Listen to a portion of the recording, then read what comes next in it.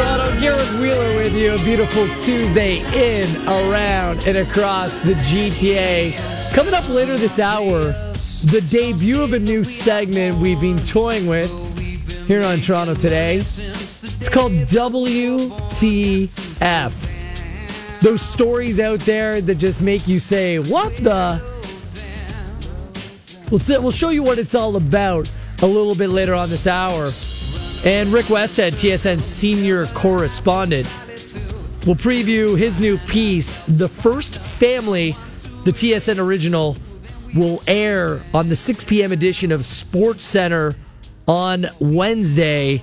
Rick will tell you what that's all about and how he was drawn to this story in about 28 minutes' time. The phone lines are open as they are. I teed it up in the last segment. Thanks again to Scotty Mitchell for joining me in studio. Is Aaron Judge already the face of Major League Baseball? Seems a little premature to me. Way too premature to me. But have your say, 416-870-1050. That's 416-870-1050. Toll free at 1-855-591-6876. That is 1-855-591-6876. The text is 105050. The email live at tsn1050.ca. You know where to find me on Twitter, at WheelerTSN. I'll get back into some of your Marcus Stroman comments that were sent in a few moments' time. But Aaron Judge last night put on a show. The home run derby isn't for me. All-star games aren't necessarily my thing. It's not as if I ignore them. It's just not a priority for me. There was no Chris Berman last night. But Aaron Judge put on a show. And by all accounts, good night for Major League Baseball. When you have a rookie sensation burst on the scene and do things that make your jaw drop, that is, that's a good thing. And I'm not trying to take away from anything that Aaron Judge has been able to accomplish this year. I mean, 30 home runs, 66 RBI, a 329 average, a 1.139 OPS, 691 slugging. Like, he's been a stud. And a big part of the New York Yankees bouncing back. And good on him. Because there was a player last year, he struck out half of his at-bats in the bigs. He still struck out 109 times this year. But he does things that are special. The long ball always matters. As much as baseball hipsters try to tell you, it's all about small ball, advancing the runner, a double's better than a home run, whatever. The home run sells. It speaks volumes. Over the course of my days watching baseball, I mean, the stories that made everyone stop were the players hitting home runs. Barry Bonds, working in the SportsCenter newsroom, the entire newsroom would stop. And there was a time where you would cut into San Francisco Giants baseball games from whatever else you were broadcasting just to show Barry Bonds and his insane pursuit of the home run record. And him eclipsing that and just everything to do with it. Mark McGwire, Sammy Sosa. I mean, these are the heydays of Major League Baseball. So those special moments that I remember. So the long ball matters, and Aaron Judge can go yard with the best of them. But does that make him the face of Major League Baseball already? I'll play you two clips, okay? Because this shows you where we're at right now. And in sports, there's going to be hype. Things might be overblown. Just the cliches will be thrown out there, and things will be greatly exaggerated. But here's two different clips, okay? Here's Buster Olney guesting on Naylor and Landsberg this morning, discussing Aaron Judge and kind of waxing poetic about what the player's all about. Aaron Judge is baseball Superman right now because of how far he can hit a ball and because he's so big. And here's the other cool part about it. He is a sincerely good person. Like, he's a super nice person, and moving forward, what better personality to have than that? Yeah, does being a good guy mean you're the face of Major League Baseball? I mean, last hour we were talking Marcus Stroman, who's being called a jerk. It doesn't seem to matter as long as your fans like him. That's kind of like the resounding message that was sent by you, the listener. So the good guy thing, whatever, but Superman for a rookie? I mean, that speaks volumes, especially when so many people had questions about Aaron Judge just at the end of last season. So that was Buster Olney. Then here's A-Rod, Alex Rodriguez. And you know when A-Rod says something, you have to take it at face value. He never lies. Never, ever, ever lies. Here's A-Rod last night. And listen to who he compares Aaron Judge to. For the first time in a long time, we have a LeBron James type of personality and size that can transcend sport. Here's a guy who's 6'7", 275 pounds, 9% body fat, 32-inch vertical. The guy bench presses 400 pounds, squats 500 pounds, and he's an amazing figure. I mean, and for the next generation to say, well, there's a guy that could be a tight end and an all-pro, and he chose baseball. Why can't I? And hopefully the kids are taking notes of Aaron Judge. The LeBron James of Major League Baseball in terms of physicality, in terms of presence. Does anyone care what these guys can bench? How much their body fat is? Like, this is baseball after all. I'm not sure if any of those things matter. I think that this is just out of control hype about a New York Yankees player. And I don't know why this works this way for Major League Baseball and no other sport. LeBron James plays in Cleveland. Cleveland. No one's saying that Jose Ramirez or Edwin Encarnacion now or Corey Kluber, no one's overhyping these players because they play in Cleveland. It's just whenever the player wears pinstripes, we need to go all goo-goo gaga over them. Why? It's because they play for the Yankees? Like Major League Baseball right now, with all due respect to Aaron Judge, we have Mike Trout, we have Bryce Harper, and a number of other players who should and could very well be in contention as the face of Major League Baseball. Why does Mike Trout need to be a member of the New York Yankees to be the face of Major League Baseball? If you are that good, shouldn't that just matter the most? So what makes Major League Baseball different? That if you're a New York Yankee, you're the face. Chris Bryant, you won the World Series with the Chicago Cubs, Anthony Rizzo, take your pick. Why can't one of those guys be the face of Major League Baseball? They just won a World Series, and they're playing in a big market, Chicago, for a legendary ball club, the Cubs. So what makes Aaron Judge all that? It's been a great half season, but that's all he's played. Can we just slow down just a little bit in terms of this hype train? It's not all aboard. It's not choo-choo. Let's just take it H.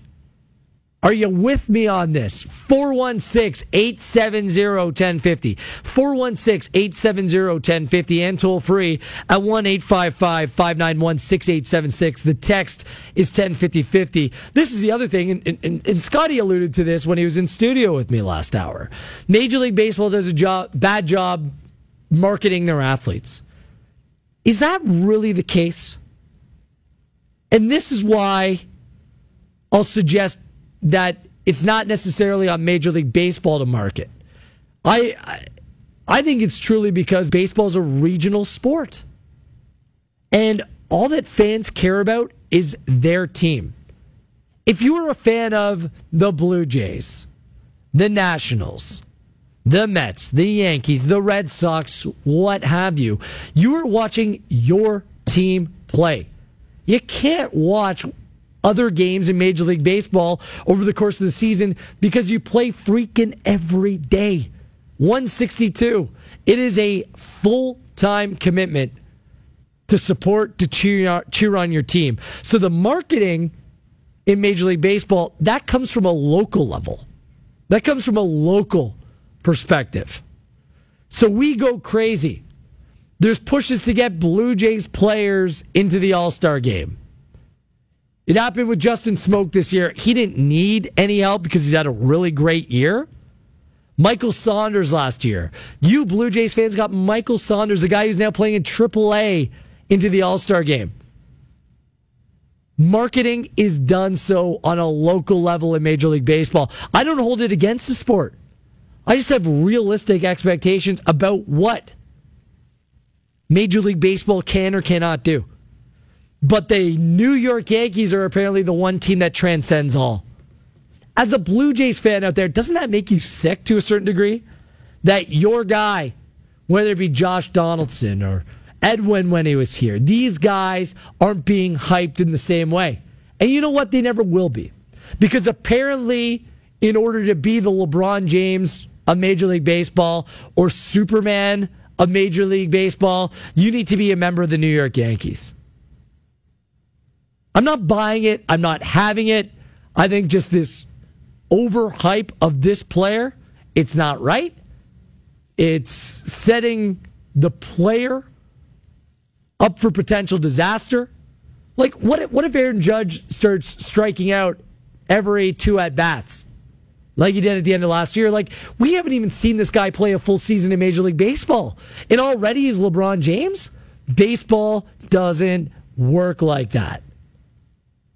So share your thoughts at Wheeler TSN on Twitter. The text is 105050. The email live at tsn1050.ca, 416-870-1050. And toll free at 1-855-591-6876. Also wanted to get into some Raptors. I thought yesterday's show was solid. We talked basically hoops for two hours.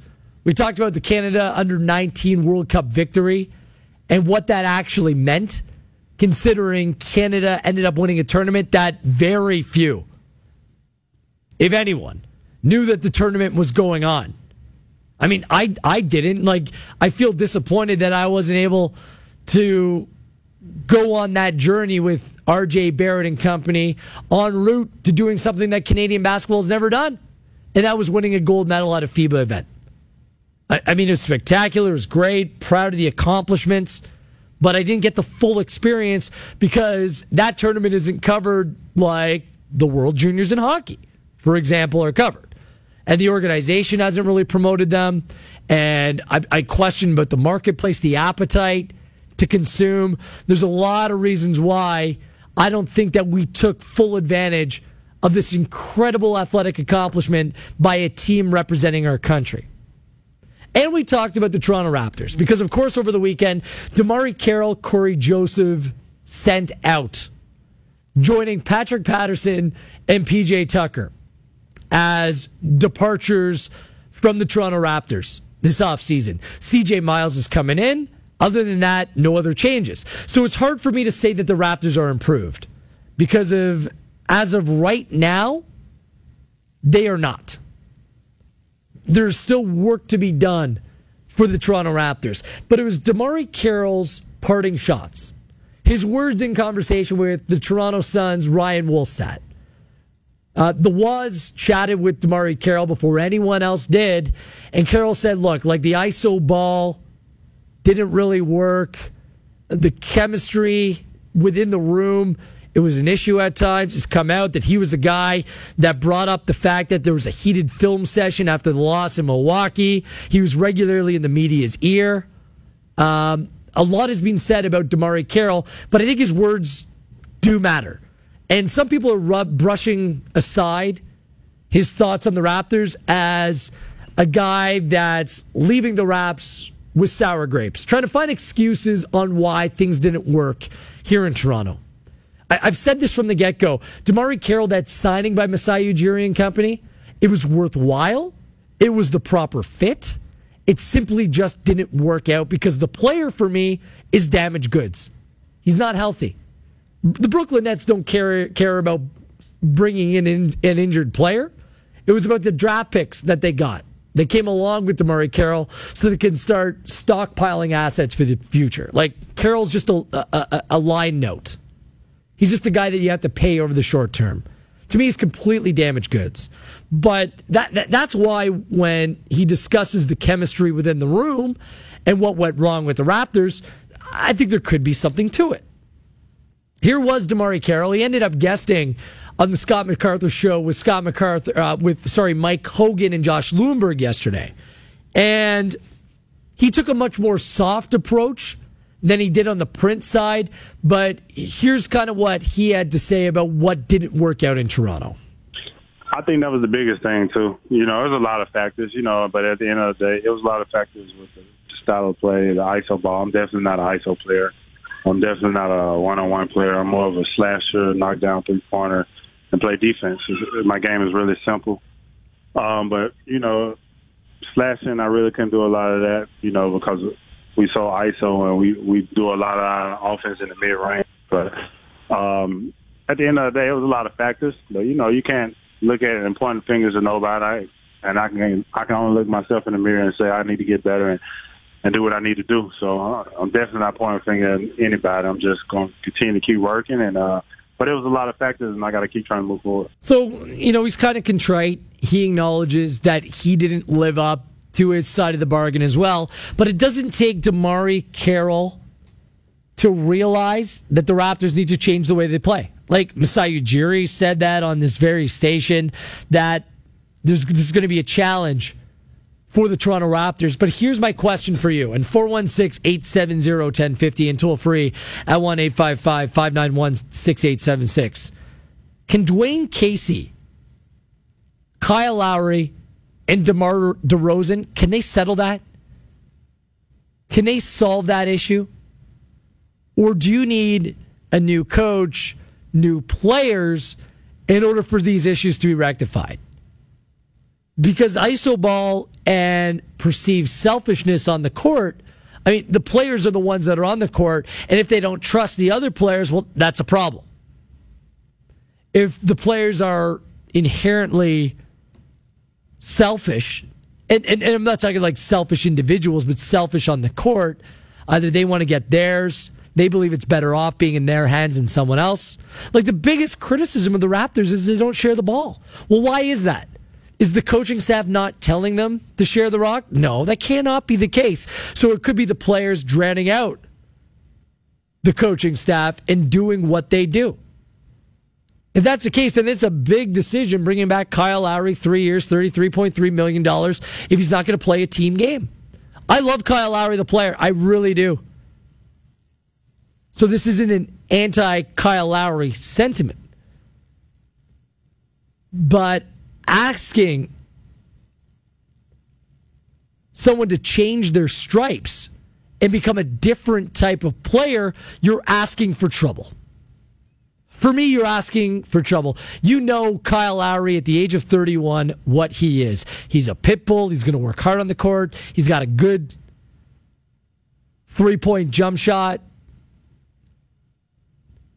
But is he a guy that's going to share the rock and lead this team in a different direction? I don't think so. I don't know how he can, and I don't know if that's a realistic expectation. Same thing goes for Dwayne Casey. We all know what Dwayne was brought to the Raptors for. A really great defensive coach. A lot of players, a lot of people within the Mavericks organization give Dwayne Casey direct credit for them winning an NBA title. And that's well-deserved, well-warranted. But this team, since he's come here, the offensive sets are very simplistic. And yes, they can score points, but that's basically because of iso ball. The fact that he has some very good players playing for him. I don't see the team executing out of timeouts, dead ball situations, end of quarters. Again, I don't know whether to blame that on the coaching staff or the players, because the players need to execute. Is Dwayne Casey, the coach, able to bring that out of these guys? I don't know. I don't know. I am surprised. I will tell you this. If we were to have this conversation the day of or the day after the Cleveland Cavaliers swept away the Toronto Raptors, I would have told you that there was no chance, or very slim chance, that both Lowry and Casey would have both ended up back with the Toronto Raptors. Yet here we are, both guys. So how can we expect a different result with the same individuals at the helm? Do you believe in that internal growth or the ability to change? Or did they need fresh blood? Someone other than C.J. Miles, one player, to change the direction of this team. And it's not as if they're going off into the hinterland. Like, it's been a pretty good direction. So I guess the better way of putting it is to take that next step. And that's what we're waiting here. We're waiting to see which direction the Raptors take a step. In terms of personnel, it hasn't changed. Can they do so through internal growth? Can they find it within themselves with the same coach, same leaders on this team, and expect a better result? Let me know. The text is 105050. The email live at tsn1050.ca, at WheelerTSN on Twitter. Let's go to the phone lines. Daniel in Toronto. What's going on today, Daniel? Hey, Gareth. How are you today? Good, pal. Where do you want to go with this? So just a few things. Like I told your producer, I think that you have to take what Damari Carroll says with a grain of salt because he was often injured. And in my opinion, he was a bust. And the reason is because they brought him in to play defense. So him having a conversation about how the offense is run was not really their top priority when they signed him to a long-term deal. It was defense, which is what they wanted him. They wanted him to play D, be able to cover a 3 or a 4 lockdown, basically. In terms of the ISO ball, what you were saying, I don't agree with you, actually, that ISO ball, if you want to use that term, is being used because the players are selfish, or it turns into that because the players are selfish. I think that these are the plays that are being presented to them. It's usually a high screen, up to the guard where they just play a simple pick and roll, and other teams are pretty easily be able to understand what the Raptors are going to do. I mean, moving the ball well, it's kind of like playing defense. You're going to want to have to do it, and if these players can't change, then there is a problem, I think, maybe with the coaching or the offensive side of the coaching, because I'm a Dwayne Casey fan. I really don't think that in life, if you are stagnant, you're going to go anywhere. So if these superstars don't understand that they have to adapt and change if something's not working for them, then yeah, there's going to be problems. So you're putting it on the players more so than the coaching staff? No, I think it's a combination of both. Okay. I think that the players have to change, but the coaching staff has to also be more creative. So Daniel, if you have the same usual suspects back within this organization, how do they take a step forward? Is there a blueprint for success here? The blueprint for success is to change what they do offensively, because obviously it's not working for them, and have these players buy into what you're trying to sell them. And if they're not buying into what you're trying to sell them, then maybe they got to find a better salesman. Because the players we know are capable. They've got those two players, the one they signed this year and the one they signed last year, DeRozan and Lowry, have gotten better in terms of statistics. They're all stars. Single year. They're all stars, and it's very difficult to acquire two players of that ability at that level. But it's just about how do you get the most out of them. And if they're unwilling, or if the schemes that are drawn up aren't ones that kind of suit the strengths of these players. Like Masai said it, there's got to be a cultural reset. Well, it's the same individuals here, isn't there? Like, aren't they like 4 players left? Were those 4 players the biggest problems within the team? Like, maybe like Damari Carroll was a massive failure. Corey Joseph had a little bit of a down year. Patrick Patterson couldn't make an outside shot. Every time the ball came to him, he looked scared to take a shot by the end of the year. And PJ Tucker, there's no way about it. That is a significant blow, a player like him not coming back. So is it addition through subtraction? Like, how do you replace that if it isn't? Well, I think that if you're making a cultural change, Gareth, right, then the environment around the people is almost, I would say 70% of responsible of changing that culture. It's like if we have a political change in a country, then most likely a lot of the culture will change, because of the leadership that you put in place. And we have to adapt as citizens to it. So do these employees to their management. Like I said, I love Dwayne Casey. I'm a defense-first guy, but I think he's on a short leash. Good stuff, Daniel. Thanks for your phone call, pal. Appreciate it. Phone lines are always open here on Toronto Today, 416-870-1050, toll free at 1-855-591-6876. I want to spin back real quickly to the Aaron Judge conversation. For me, it's just overhype of the kid. He hasn't even played a full season of Major League Baseball, calling him the next LeBron James, calling him Superman premature. Still writing in, didn't he break Joe DiMaggio's record? Yeah, that's a New York Yankees record. I understand why he's being celebrated, but there's hyping a guy and then taking it too far. And I think we've gone way too far too soon. It was a rookie record, by the way. But Albert, and a couple people have written this in, Aaron Judge being the face of baseball is the same as Austin Matthews being the face of hockey. It's all about the hype machine that is the organization. And I don't think that's necessarily fair. I don't think that Austin Matthews is the face of hockey. Maybe someday he can be, but I don't think he is right now. That's McDavid. That's Crosby. Like, as good as Austin Matthews was this past year, he hasn't supplanted or taken the place of other guys, like it's being suggested that Aaron Judge is more of a name, a bigger influence on the game of baseball than Bryce Harper, than Mike Trout. Like, I just don't see it. It's too much too soon from where I sit. Continue to share your thoughts at Wheeler TSN. The text is 105050. The email live at tsn1050.ca. Rick Westhead, TSN senior correspondent, will preview his latest piece, his latest TSN original, The First Family, which will feature tomorrow night, 6 p.m. Sports Center. Rick will join me in studio. Then it's the premiere, the debut of WTF. All that coming up. Gareth Wheeler with you. Toronto Today, TSN 1050. Now, back to Toronto Today.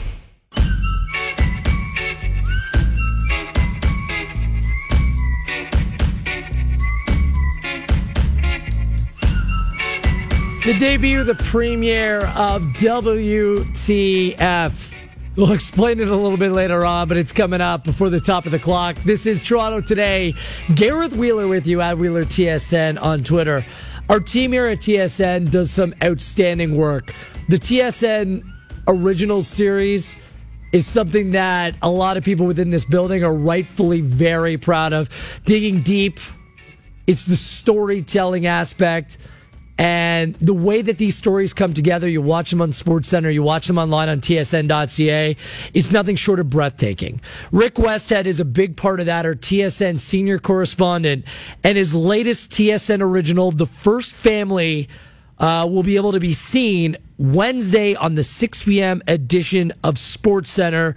It surrounds the Gurriel family, the first family of Cuban baseball, who went from being basically royalty in the country to being seen through a much different lens today as Yuli Gurriel. You saw him with the Houston Astros last weekend against the Toronto Blue Jays, defected, along with Lourdes Gurriel Jr., a Toronto Blue Jays prospect. So we're going to bring Rick in at our Westhead on Twitter and ask him about this feature and what drew him to the story. And let's start right there. Hey, Rick, how you doing today? Hey, I'm doing great, Gareth. What drew you to this story? Why is this one? Because you come across a lot of interesting pieces, Rick, but why was this something that stuck with you? Well, it's interesting. The story actually started but when the family was promising not to defect. And so I thought it was really interesting to profile a family that had so much baseball pedigree. I mean, Lourdes Sr. was a star player for Cuba in the 1980s. He helped Cuba win a gold medal in the Olympics in 1992. When I was walking down the street in Havana with him, it was like walking through the streets of downtown Montreal with Jean Beliveau. He could not walk his city block without people coming up and asking for his autograph and shaking his hands and just wanting to be around him. And so I was really curious about that sense of loyalty that the family had for the Cuban government, for Fidel Castro's government, and where it came from. Of course, Yuli Gurriel and Lourdes, as you just mentioned, both really good ball players. A third son, Gurriel, also played in Cuba's top baseball league. So we went down there. We built a relationship with the family, and then next thing you know, the two brothers defect, and it just really, again, we wanted to have an understanding for at that point for how things changed so fast, how you could go from having a family that was so loyal for so many years, and what changed? What was the spark that caused them to walk away from Cuba and go for the millions of dollars that both of those two sons are now making in Major League Baseball? Yeah, I guess it's the good old story of loyalty versus, change for financial gain. Is it as simple as that, Rick? I know the story is going to be told and unveiled through the TSN original, but I mean, is that what it comes down to, the temptation of riches in something else in a different country? I think that the money obviously plays into this in a huge way. Cuba's got a really interesting perspective. The government, they really do leverage that sense of loyalty with players as they're coming up through their system. And the message that they send to players is, if you go, you won't be welcome back. So consider that. You might have more money. You might live in some of the biggest and most expensive, poshest cities in North America, but you won't see your family again. And all those things that are so familiar about Cuba that make it home, you'll have to say goodbye to them. And, for instance, we did an interview with the Cuban Baseball Federation president, and we asked him, what about the idea of, we seem to have come forward a little bit, and we get into this in the story, the back and forth in terms of the warming and chilling relationship between the United States and Cuba. Right. And we were asking, could you envision a time when players like Puig or Chapman will be on the Cuban national team again? How amazing would that be? And he turned around. We had a 3-person crew from Canada, and he pointed to our cameraman, and he said, well, let me ask you a question. If you guys were on a shoot, you come down to Cuba, you spend the money, the time, and the energy to come down here and film down here, how would you feel if midway through your shoot, your cameraman said he was quitting and going to join another TV network that day and leaving you in the lurch? And he said that's the attitude that the Cuban Baseball Federation has towards these players. They often leave during international tournaments, and the Federation's argument is they leave their teammates in the lurch. And so for that reason, they aren't welcome to go back and play for the national team anymore. The other thing that's really interesting about this is just the method of defecting. It's not like players who want to leave and defect hop on a flight and go from Havana to New York. This is a real perilous journey. They often will get in a dinghy and either try to make their way straight to Florida or go through human smugglers and go through Mexico or Haiti, trying to get the Dominican Republic and be declared a resident there and able to sign as a free agent. And we've got some pretty interesting historical anecdotes to draw on too. There's been a case in Miami, Florida, where an agent, Bart Hernandez, faced human smuggling charges for this very thing. So the flight from Cuba is a dangerous one, and though there might be a lot of riches at the end, getting them and making it to MLB is no easy task. Rick Westhead joining us here on Toronto Today. I'm Wheels. His TSN original, The First Family, airs tomorrow on the 6 p.m. edition of SportsCenter. It looked like Cuban, and you kind of touched on this, Cuban-American relationships were going in a positive direction under Obama. It doesn't look like that will continue under the presidency of Donald Trump. So I wonder what that means for the potential future of this story, where there may have been an olive branch that could have been kind of extended on both sides of the equation to kind of ease some of the tension between the betrayal that many Cubans feel in a situation like this. But that might not end up playing out after all, Rick. No, that's right. Whatever olive branch had been extended by the Obama government has been burned to cinders by the Trump administration. And, just the little things. It's a real privilege to be able to go down as a journalist and do digging around and talking to players. We spoke to a bunch of players who were not just in Cuba's top league, but also guys who are aspiring to get there. We went to some little league games and watched 10 and 11-year-old Cuban players playing in tournaments. And I'll just share a quick anecdote. One of the really interesting things is after a player defects, they literally disappear. You can watch Major League Baseball games in Cuba. You just can't watch any of the teams who have players starring for them who've defected. So no LA Dodgers games because Puig is starring there. No Houston Astro games will be on the air in Cuba because of Yulieski Gurriel. So the way that families and baseball fans deal with this is every week they'll take a USB stick and they'll go into their corner store in whatever community they live in, and they'll be able to buy MPEG files, video files of all the Major League Baseball games for the previous week, all of them for every team.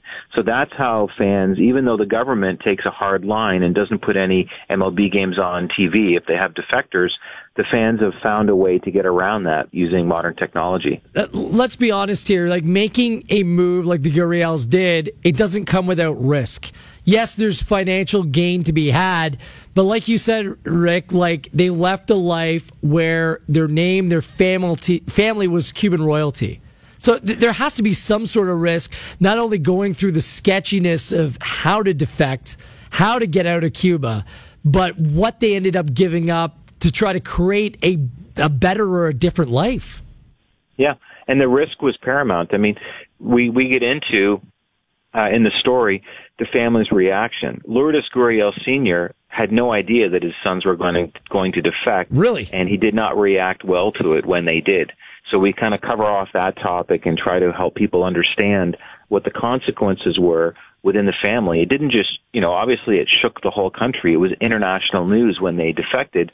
It also shook and, reverberated within the Gurriel family as established as they are in Cuba. So, there were clear risks, not just from a safety perspective, but also risks for what it would do to a family. Ulieski was a good enough player that he was able to play over in Japan for a few years. The government, as a reward for so many years of good performance on the field in Cuba, allowed him to go abroad. That relationship obviously blew up when he defected, and they really have gone from being national heroes to national traitors almost overnight. So let's end on this. Do you end up catching up with Lourdes to see how his transition's been? Like, I haven't really been following him, if I'm going to be honest, but where is he now? Like, how is the adjustment been? And is it worth, defecting and breaking, violating family trust and betraying a country? I mean, I'm intrigued to hear about where he is today. Well, he's in Dunedin, playing A-level ball. He's dealt with some injuries through the first half of the season. Of course, in January, he signed a 7-year, $22 million contract with the Blue Jays. And the fact that he signed with the Blue Jays actually made it a story that we could pursue a little easier. It was in a little easier sell to say we want to really showcase and help Blue Jays fans understand who this guy is and who his family is and what the backstory is. He's got some pretty ambitious goals in terms of when he hopes to be in MLB. Maybe not as ambitious as Vladimir Guerrero Jr., who, when we did a feature on him, told us he hoped to be in the majors as a teenager. But nevertheless, I think injuries really did slow down Gurriel Jr. For the first half, so we'll just watch and see how he performs in the second half here. Congrats on this endeavor. Looking forward to watching it tomorrow night, the First Family, the 6 p.m. edition of SportsCenter. Rick, always a pleasure. Thanks for this. Okay, thanks, man. TSN senior correspondent, great guy too, by the way, Rick Westhead, joining us here on Toronto Today at R Westhead on Twitter. It's an interesting question, like, for anyone. Would you give up royalty status, like being the big fish in a small pond, in order to chase either the money, the fame, or a newer, different life somewhere else? Like living in Dunedin, a lot different than living in Havana. And it doesn't come without risks. I know 7 years, multi-million-dollar contract, that's fine. That's money. But what are you giving up to pursue that? It's an incredible sacrifice that these two brothers made. And I can't wait to see and watch this story tomorrow on SportsCenter. We debut WTF, those stories that make you say, what the? All that coming up next. This is Toronto Today, TSN 1050.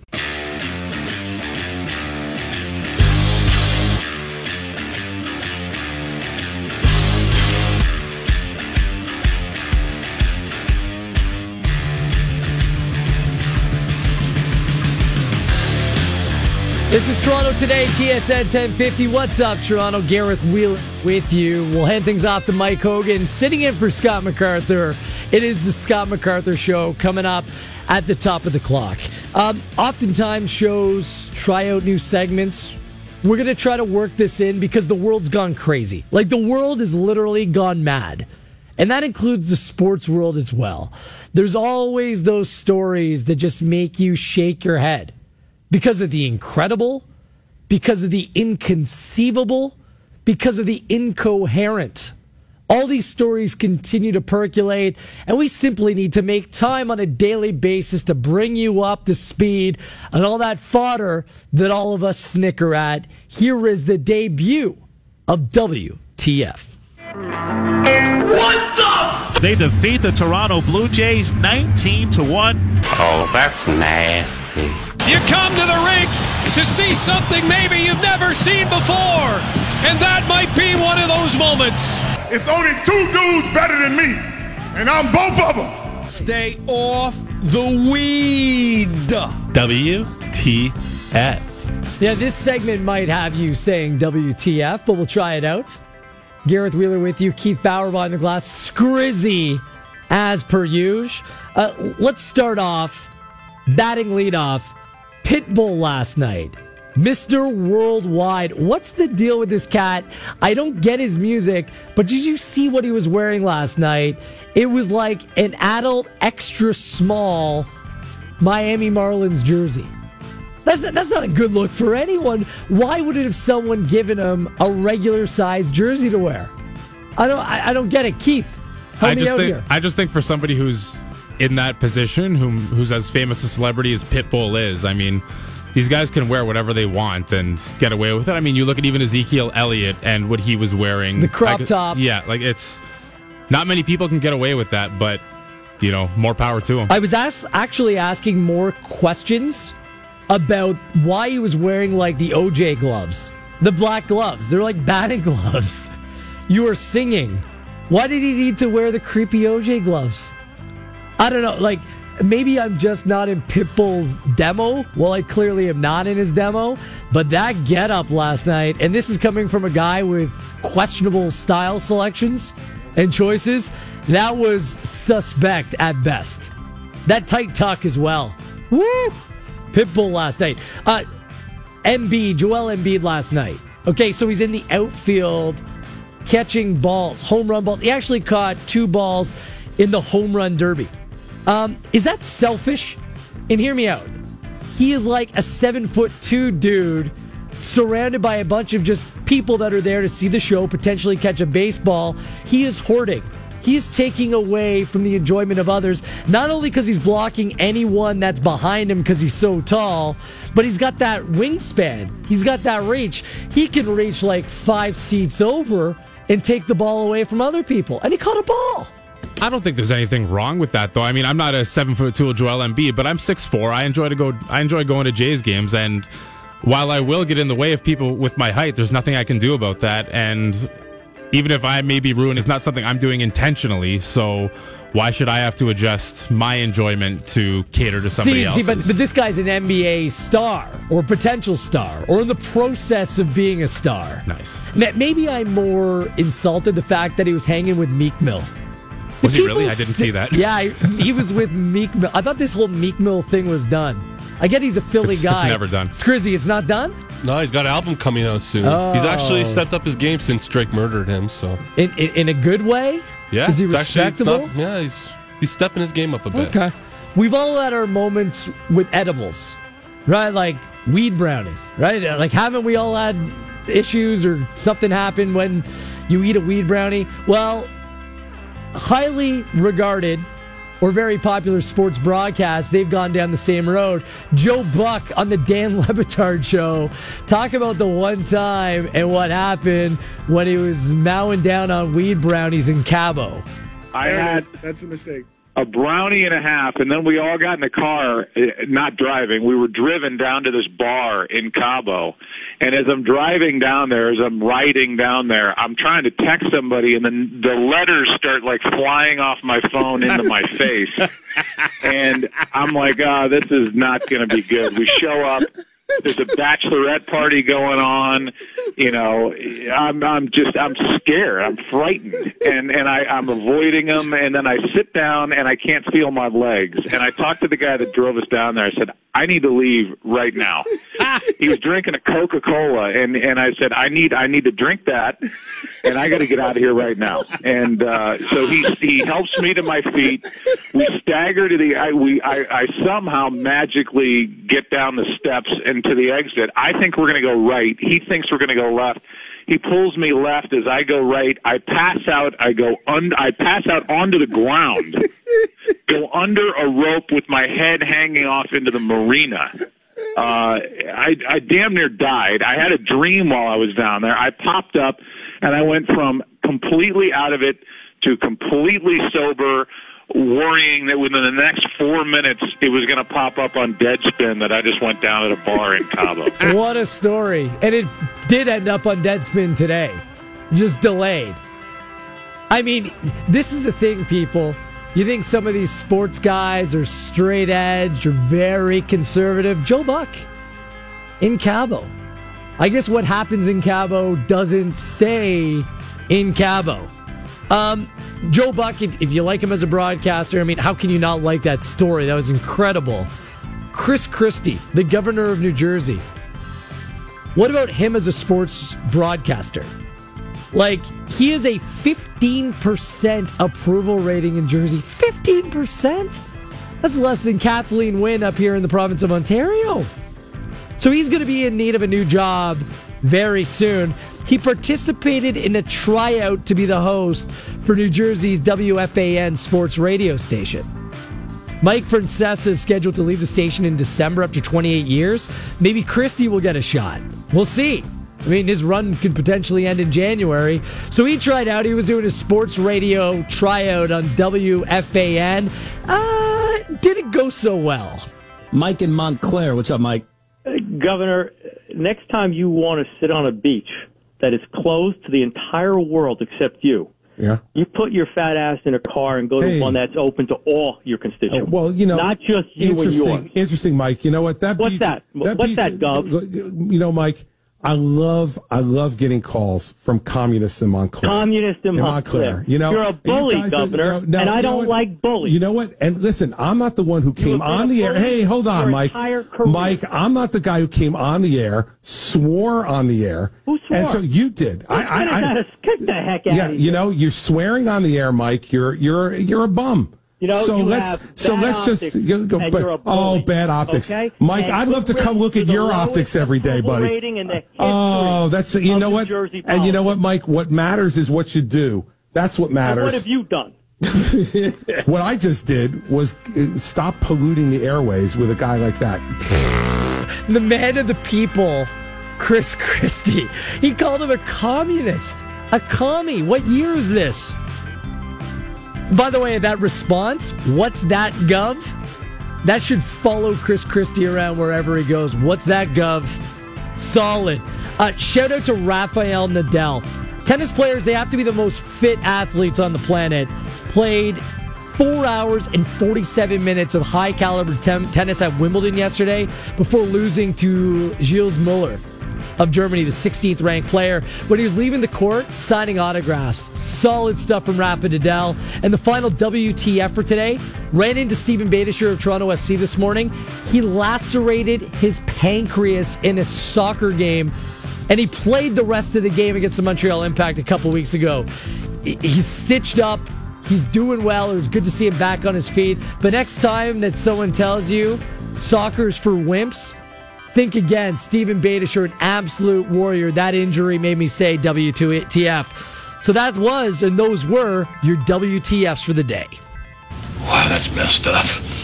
Very messed up. And that's our show today. Mike Hogan, he's on deck. Thanks to Scrizzy. Thanks to Keith Bauer. On behalf of everyone here at TSN 1050, I am Gareth Wheeler, and this has been Toronto Today.